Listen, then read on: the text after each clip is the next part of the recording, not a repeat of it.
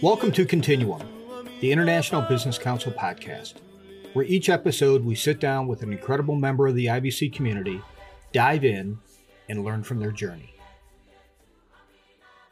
This is John Fitzgerald, and welcome to Continuum, the podcast series of the IBC.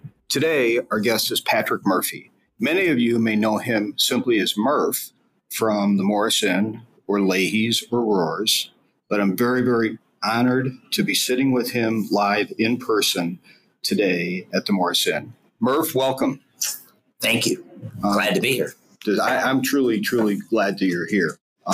And I truly appreciate it because I know I probably sprung this on you one night when I was here a few months ago, and you were gracious enough to say, yes, you would be happy to do this. So, I mean, first, and this isn't going to be a typical podcast that you would hear for Continuum. Now, how long have you been doing this? How long have you been at Notre Dame? At the beginning of this season, it was my 54th season. So I started here when I was 15 and 3 years in the Army and then back to Notre Dame. So you born and raised here in South Bend? Born and raised in South Bend, out by the airport. And one of the waitresses worked here and stopped by while I was kicking a football in the yard and said, "What are you doing?" And I followed her into work, and she said, "I'll bring you home." And that was September 24th, 1966, which was the Purdue game. And fortunately, out of that Purdue game, I met Jim Seymour and became good friends with him. And he had 3 touchdowns, and Hanratty threw for 300 yards that game. So, what a memory. Yeah. So since you said 64?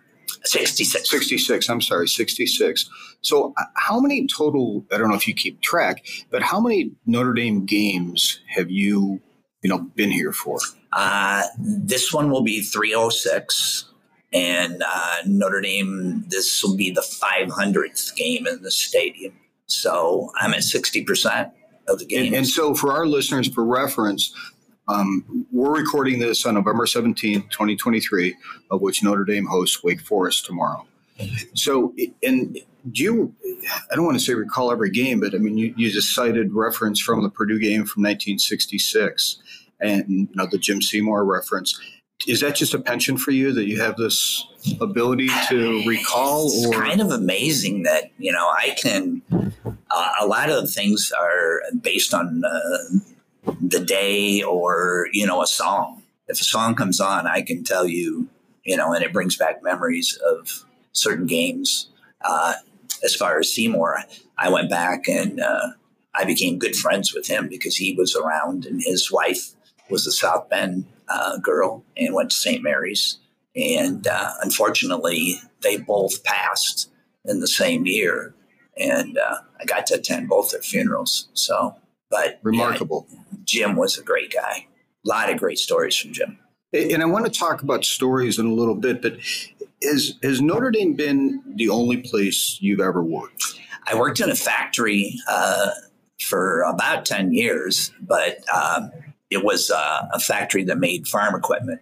So we would work 6 months steady, and then we'd be off. And so I would go in at 6 o'clock in the morning, work till 4, till 3:30, and then come out here and work another shift from 4 to close. So today or currently, how many days a week are you working? I'm full-time. I'm still full-time. Yeah. And is it a pretty constant? I realize football weekends are certainly going to be busier, or home basketball, men's, women's basketball. But, during a week when there's not an activity, is it still? Always something. The Morris Inn and Rohr's, basically, it's, I would say, the go-to place in South Bend right now. We're busy every night. The food is fantastic. And it's a nice setting for the bar. It's, the games are on. It's good parking and everything's good. So I want to go back, Murf, and talk, as I said at the beginning, Leahy's. And that's when my first memory of you was at Leahy's. And can you talk a little bit about Leahy's and then also the transition when they did the remodel and it went from Leahy's to Rohr's? Because I remember Leahy's is what I still call a tiny little bar, and you were the do-it-all. You bust tables, that's my memory. And I mean, this is great, this meaning what we have now, but if you could talk a little bit about, Leahy's. Well, Leahy's, when I first got in there, it was all coaches and the guys that were on campus and graduates, and everybody smoked and no women. And that was the very first thing I said. You can't be successful in a bar if you don't have women. I'm going to interrupt. Was that a rule or more of an unwritten? It was an unwritten rule. Yeah. Even when the trustees would come in, their wives would sit out in the lobby.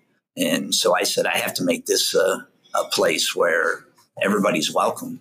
And I can remember a lady telling me about a year later was that I travel all around the United States, and this is the only place that I feel safe coming in and, with all the men in here, and I feel safe. And, she became a regular too, because she would show up every month. And South Bend would be part of her business stops.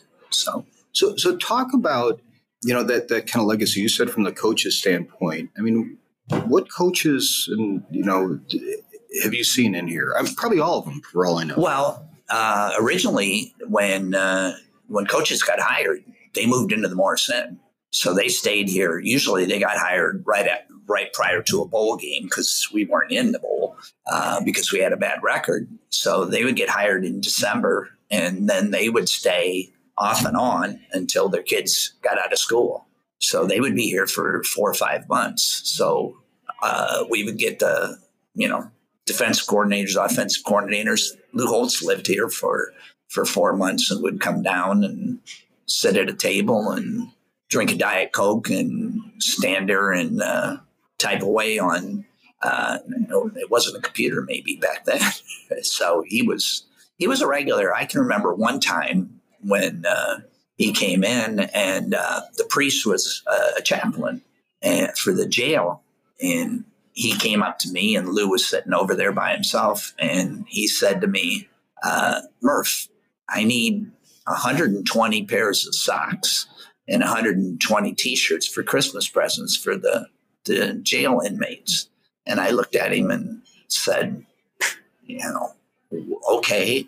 And I don't know where this is going. And he laughed, and Lou walked out, gave me Jan's card and said, call Jan and tell her you need 120 tube socks at the time and 120 shirts without Notre Dame on them, so you can deliver them to the jail. So Lou came through for Father Pat, and I said, and for me, I'm going to jump around a little bit because that brings up a different topic I wanted to ask about.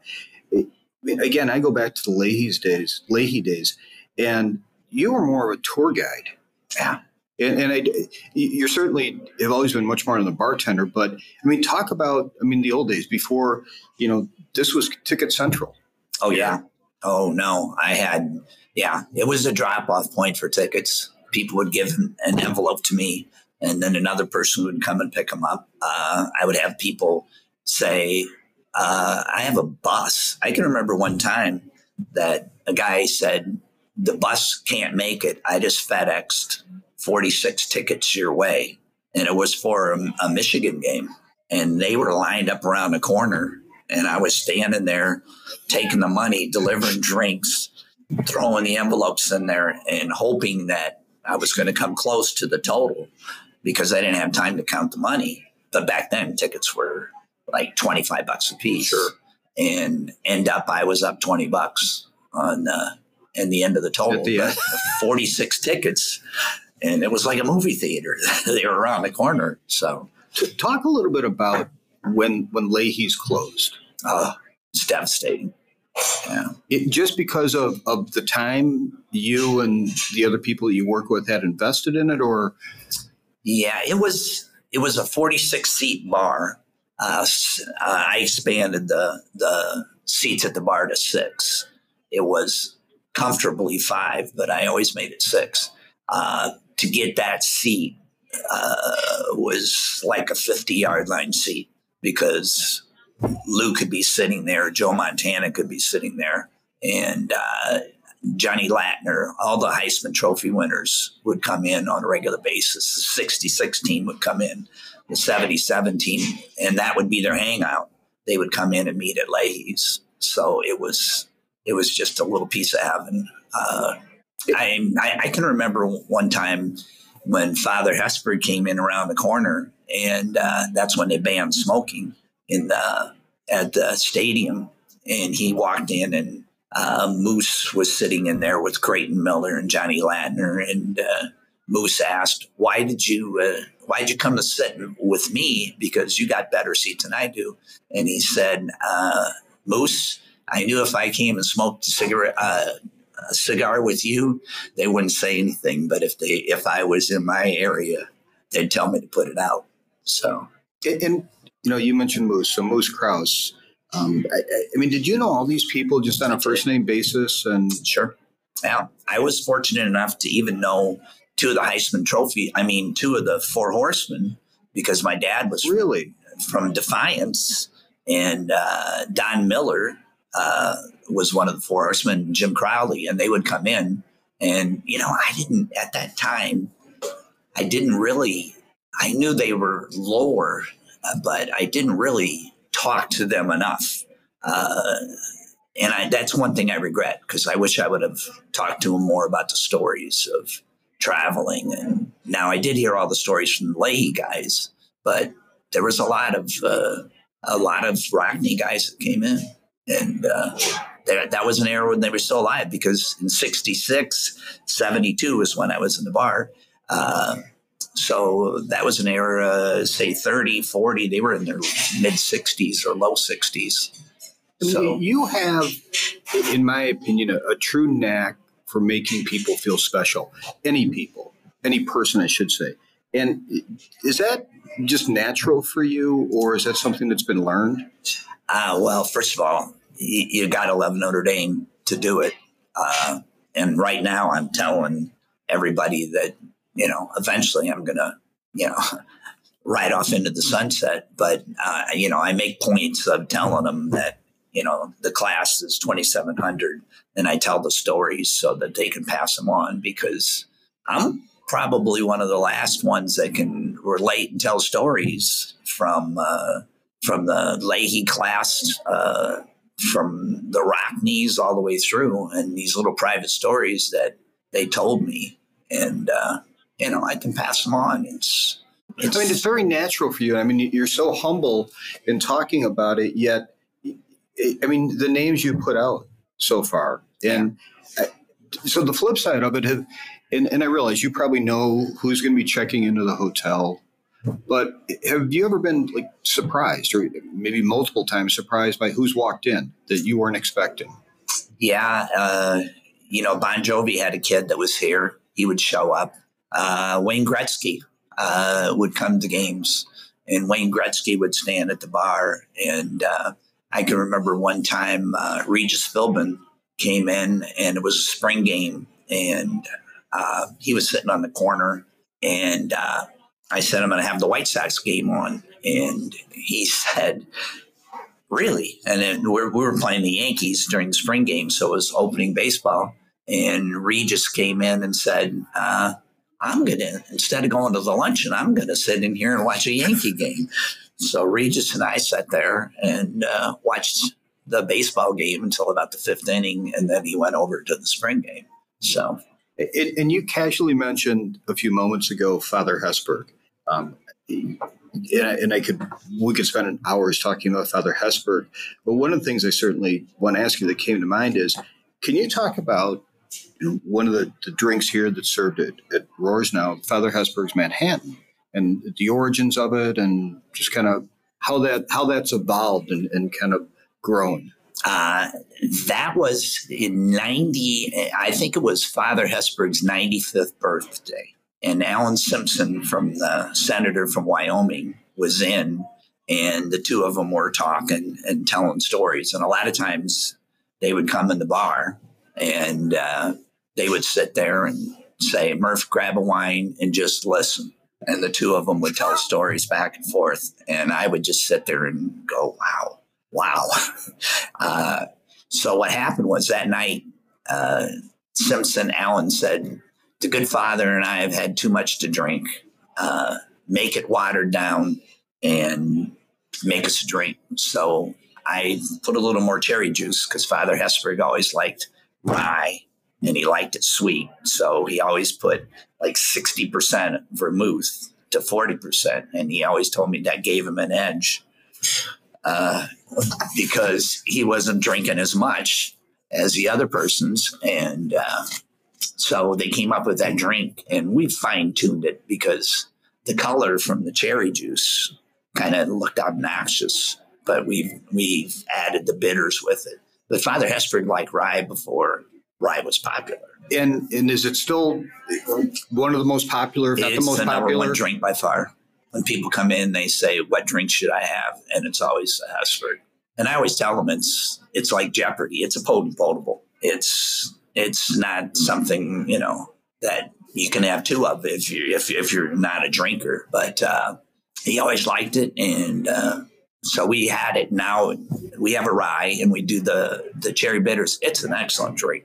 And everybody always comments, this is one heck of a drink. So he did well with that. So I'm going to ask a difficult question, and it might take a while to answer it. But, in your view, what makes Notre Dame unique?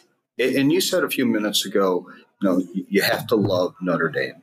And from your perspective, what's created that within you, as well as the uniqueness? What's in your view, the attractiveness? Father once said that we make mistakes at Notre Dame because we're run by humans and humans make mistakes. But I think Notre Dame does its best to do everything right, to make the kids safe, to make this place the best place on earth. I mean, you can go to the grotto. And I make when everybody comes and says, what should I see? I don't tell them to go to the stadium. You're eventually going to be in the stadium if you're here on a football weekend. But you should go to the grotto. And Notre Dame does everything right as far as my eye sees. I just love this place. And truthfully, I could be retired. But it's a privilege to come in every day and work. So with the people that come in, do students frequent Rohr? They do. We get a lot of the students, a lot of birthday parties. So they've kind of changed the rules now, too. The state of Indiana on July 1st said that somebody under 21 can come in the bar as long as they're eating. So the parents come in and sit at the bar tables, not at the bar stools. And they're able to have birthdays with their kids. But a lot of the girls come in groups of 10 and 12, and almost every night you can hear happy birthday going on. So in your opinion, do you think those students, 20, 21 years old, whatever that is, have an appreciation for what you just said about Notre Dame, that uniqueness, that love? They do. You're almost going to make me tear up because when I can't tell you how many kids that have come up to me, and I'll see them in their junior year in high school, and we'll talk, and their parents will ask me questions, and I'll say, different little tips on how to from other students, how to get in, and if there's a little edge in here, and as far as trying to get in, and then they'll come back. And they love every minute. I think one of the saddest times is like right now, this is the last football game.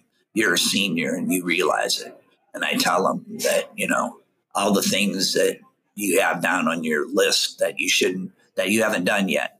If you haven't gone up to see Father Hesburgh's grave, if you haven't gone down to the grotto at 3:00 in the morning, where if you're down there at 3:00 in the morning, I was one night. We were busy, and I walked down to the grotto, and I said, wow, at least I'll have the grotto by myself. and it was snowing. It was 11 degrees. And I remember that well. And I went down there and I didn't know it was midterm. Every kneeler was full all the way to the At top 3 a.m. At 3 a.m. And the kids were all praying, of course, for good grades. But Father Hesburgh that time walked in, put his hand on everybody's shoulder, said a prayer, and walked up the steps and up to his office. And you can't, if you're down to the grotto, you see the kids riding by on their bikes or running, and they'll stop and say prayers at the grotto and light a candle. So, yeah, Notre Dame is really special, and kids definitely appreciate what they have. So can we flip that and talk about the employees, be it the professors that are here, the other employees, administration, whatever? Is it similar to what you have, that there's this affinity to Our Lady that just permeates? I think it is. We have so many professors now. So many of them are so young. I can't say for sure because I don't really get to talk to them as much as I was able to do in Leahy's. In Leahy's, every conversation was within earshot, and you could join in the conversation. But present, it's so big, you don't always get to talk to them. But I think their goal is to work at Notre Dame. But I think a little bit now more is this is a stepping stone to further success because they want to go to an area where they live to teach. Do you find professors that frequent come in, and not, be it not from the bar's perspective, but you just, again, you build up a relationship with them and they come in? I know almost everybody from the law school. Wow. Because Sharon, the lady I've been dating, she worked over there. As a matter of fact, she called me up and said a long time ago, she was just somebody that came down and did football games. And she called me up one day and said, what are you doing on Tuesday? And I said, it's summer. I'm mowing my yard or whatever. She said, I'm sending my car to South Bend. I'm moving to Notre Dame. And I said, do you have a job? And she said, no, but they'll hire me. And so I knew Deb from the law school and asked Deb. And Deb said, oh, sure, we've got openings. And so 20 odd years ago, she moved here. She became an assistant to Amy Coney Barrett and then moved on. And she went to the Supreme Court with Amy. And she's here now. Her sister moved here. And so they moved from California. What an amazing story. Yeah. They moved from California to be with South Bend, to be in South Bend, to be at Notre Dame. So what do you think it takes to be a great bartender? You have to tell the stories. You have to know the stories. That definitely helps. And you have to love Notre Dame. If you're going to be a bartender at Notre Dame, I can pretty well tell within 2 days whether that person's going to make it or not. And we've had a lot come in and go, but our present staff is just unbelievable. They're amazing. They know the stories. They know how to work. An example, on Saturday, on a night game on Saturday, we'll do 16 hours on Friday and 16 hours on Saturday. So you've got to love Notre Dame because at a certain point, the money really doesn't matter when you're into the 32nd hour in 2 days. So you're on your feet. I mean, on a football weekend, like you just said, you get 2 consecutive 16-hour days. You look great, but I'm sure, has it taken a toll on you at all? I mean, you're from your knees, ankles, hips? The hips wore out from Leahy's because I had to run down that hall to go get food all the time. But part of that was, playing sports. I knew, they were kind of damaged already. So have you had them replaced? I had both hips replaced, yeah. Oh, wow. But, okay. Yeah, that's been, and I came back to work in 3 weeks. So, as a matter of fact, one of the doctors, I had my shoulder replaced after playing softball for 30 some odd years. And the soldier, the doctor who is the team doctor for shoulders, he introduces me as his pain in the ass patient, because he said, I came around a corner and told you to stay off of work for 3 months, and I looked in 3 weeks, there you were standing behind the bar. So, and that's another plus, is you get to talk about Notre Dame, and again, going back to the students that love the place. I had this girl that came in, and she looked at me, and I was kind of thinking, what's going on here? I know she knows me, but I really can't pick up her face. And she said, so I finally asked her, and she said, well, I graduated in 2003, and I used to come over here every Friday and talk to you. And I kind of laughed, and I said, wow, she came in specifically to see me and tell me that story. And so she came back for Leahy's because that was her time. And I said, well, a lot of things have changed in 20 years. But after she started talking about the stories, I did remember her. So, yeah. I mean, I'm sure you could tell there's many people I have to believe that come back, simply to see you, say hello to you. Yeah. That you made an impression, because certainly for me, and I go back, I don't know, 30, 40 years. Yeah. It's, on a football weekend, I probably take 10 to 15 pictures with people. And a lot of times it'll be with their father, because now I'm on almost my fourth generation. So, if their grandfather was here, now it's their father, now it's them, and now it's their kids they have their kids, they dropped off their kids. So we're into generation number 4. What's your favorite sport?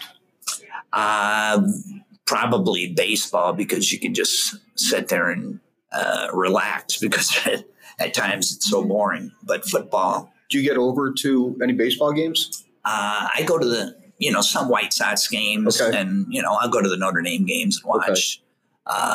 As a matter of fact, Pat Murphy, who is now the coach for the Brewers, my name's also Pat Murphy. So I used to get letters, and it would say, I have a 98-mile-an-hour fastball, and I'm left-handed. I really would like to set up a meeting. And I'd go, what the heck is this? And it'd take me to the second paragraph to realize that they sent it, the mail people sent it to the me. Wrong person. Yeah. So I would forward it. So do you ever get a chance to go to a football game? Have you ever been to a football game? The last game I went to, I worked 243 straight games. Wow. Without missing. And then they redid the stadium. I mean, they redid the Morrison.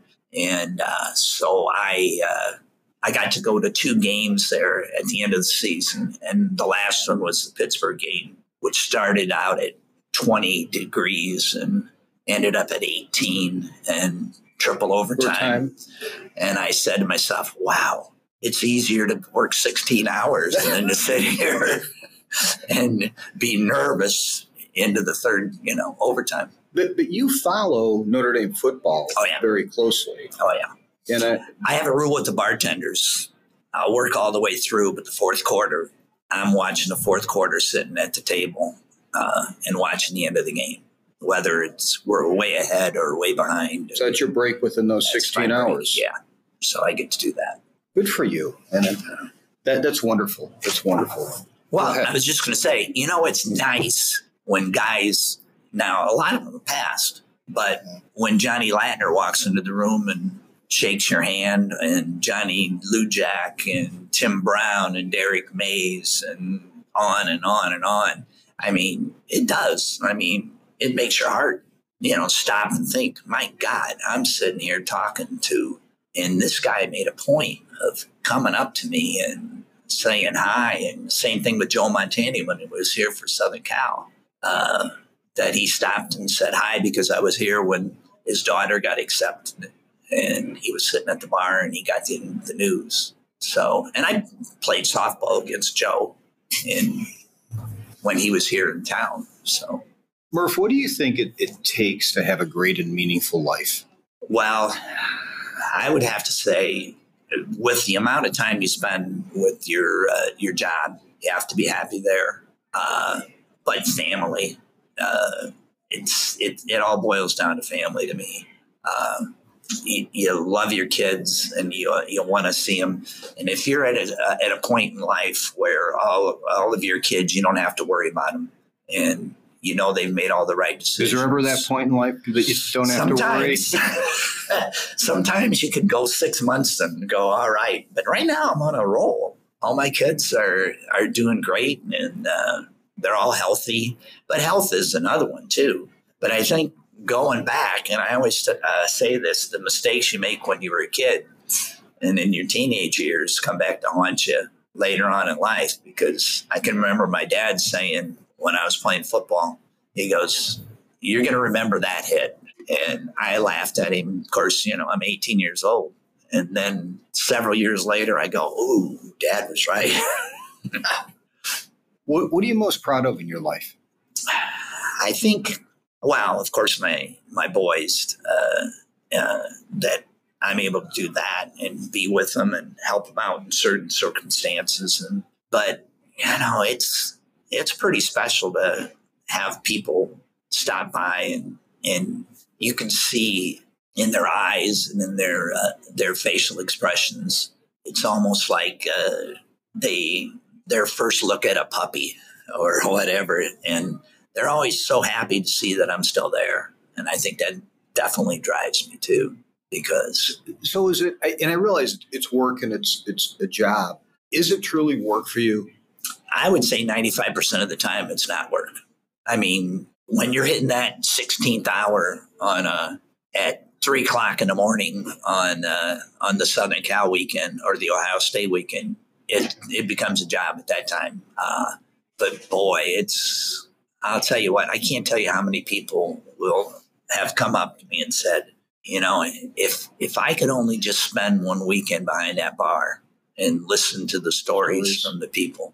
And that's what you do. You as you walk by, you try to intervene in the stories. You hear them talking, and it's their first visit. So if you know it's their first visit, boy, you make a point of saying, where are you from? This is what you got to do. And, you're going to go through the stadium, and you have to know everything that's on campus. And, like tomorrow at 1 o'clock, Notre Dame's playing Illinois. So fortunately, I've got to know the girls' basketball coaches. And in the past, I don't know anybody from this football coaches right now. But, I knew Mike Bray. I knew Lou. I knew all the coaches under Divine era.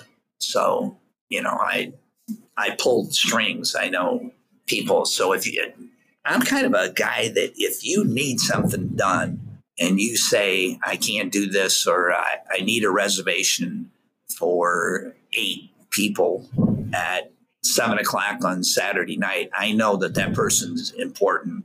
And this is just not for fun. This is a serious thing. So management here has been excellent. That just supports my point. You're a tour guide. You're the go-to person. Yeah. You mentioned, a USC weekend, Ohio State weekend. Can you talk a little bit about the visiting teams? I mean, the fans that I'm sure come in here. Mm-hmm. I mean, are they respectful? I mean, any that stand out more than others on the positive side? I don't want to talk about the negative, because I'm sure you can tell stories all day on that. Yeah. But more like the positive side, the people that just come in and just, I don't want to say in awe of Notre Dame, but just didn't know anything about it. There is a lot of awe with Notre Dame, especially the Southern teams. The Southern teams really appreciate coming up here.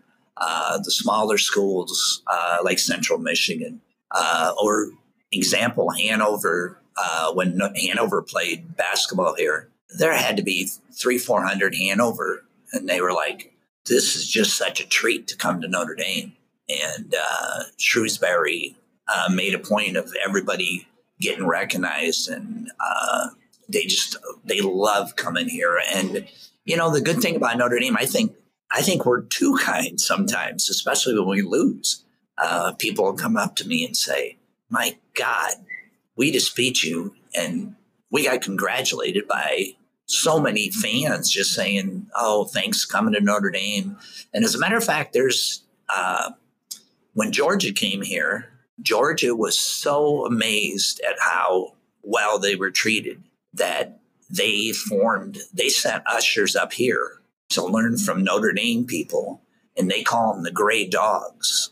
So the Gray Dogs have a button on, and if they see an opposing person coming up, they make sure that they treat them like Notre Dame treated the Georgia fans when they were here. So, and there was even an article in the Athens paper, because I did go to the Georgia game, and it said, if you see anybody mistreating a Notre Dame fan, you step in, because in all our years, nobody treated us better than what we were treated at Notre Dame. So that's just Notre Dame. That goes back to, do the students appreciate it? And yeah, the students then are now 20 years from now, they go back and all the way through. Well, as you said, you're in your fourth generation of seeing people, which is amazing. Yeah. It just supports the stories. I've been blessed. I mean, because the legs could go, but I've been fortunate.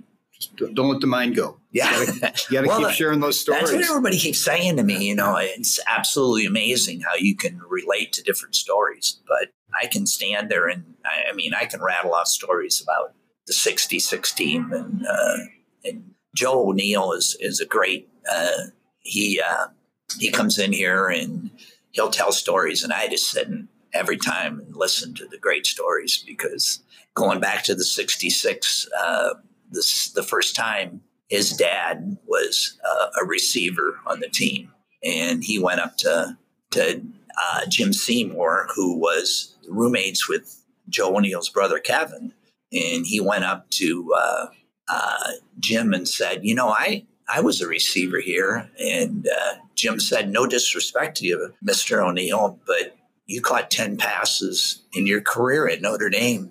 And he said, my first game as a freshman, I caught 10 passes. And that's the kind of stories that you hear. So it's just amazing sometimes when you. That's great. Yeah. A couple last questions. So I certainly like to ask every guest, any book recommendations? I don't know if you have time to read. I would love to do a book. I think there's so many stories out there, but I'm not. And I would buy that book. We need to write that book. I'm not good at putting it. Like this, I can talk all day long, and I can go from one story to another story. And from Paul Horning, when I was a kid, here's a great story about Paul Horning. Paul Horning, he drives out Edison Road to the South Bend Country Club. And we're playing in the yard with baseball bats, but with a tennis ball. And my buddy hit it, and it hit the side of his 58 Corvette, red with that little white convertible, and it hit his car. And we lived out in the country, and he squealed around, came back, and my dad said, my dad knew everybody by their first name, is what he said. He said, Paul, you got a fiberglass car. It didn't hurt it. And Horning said to him, yeah, but it's no fun unless you get chased.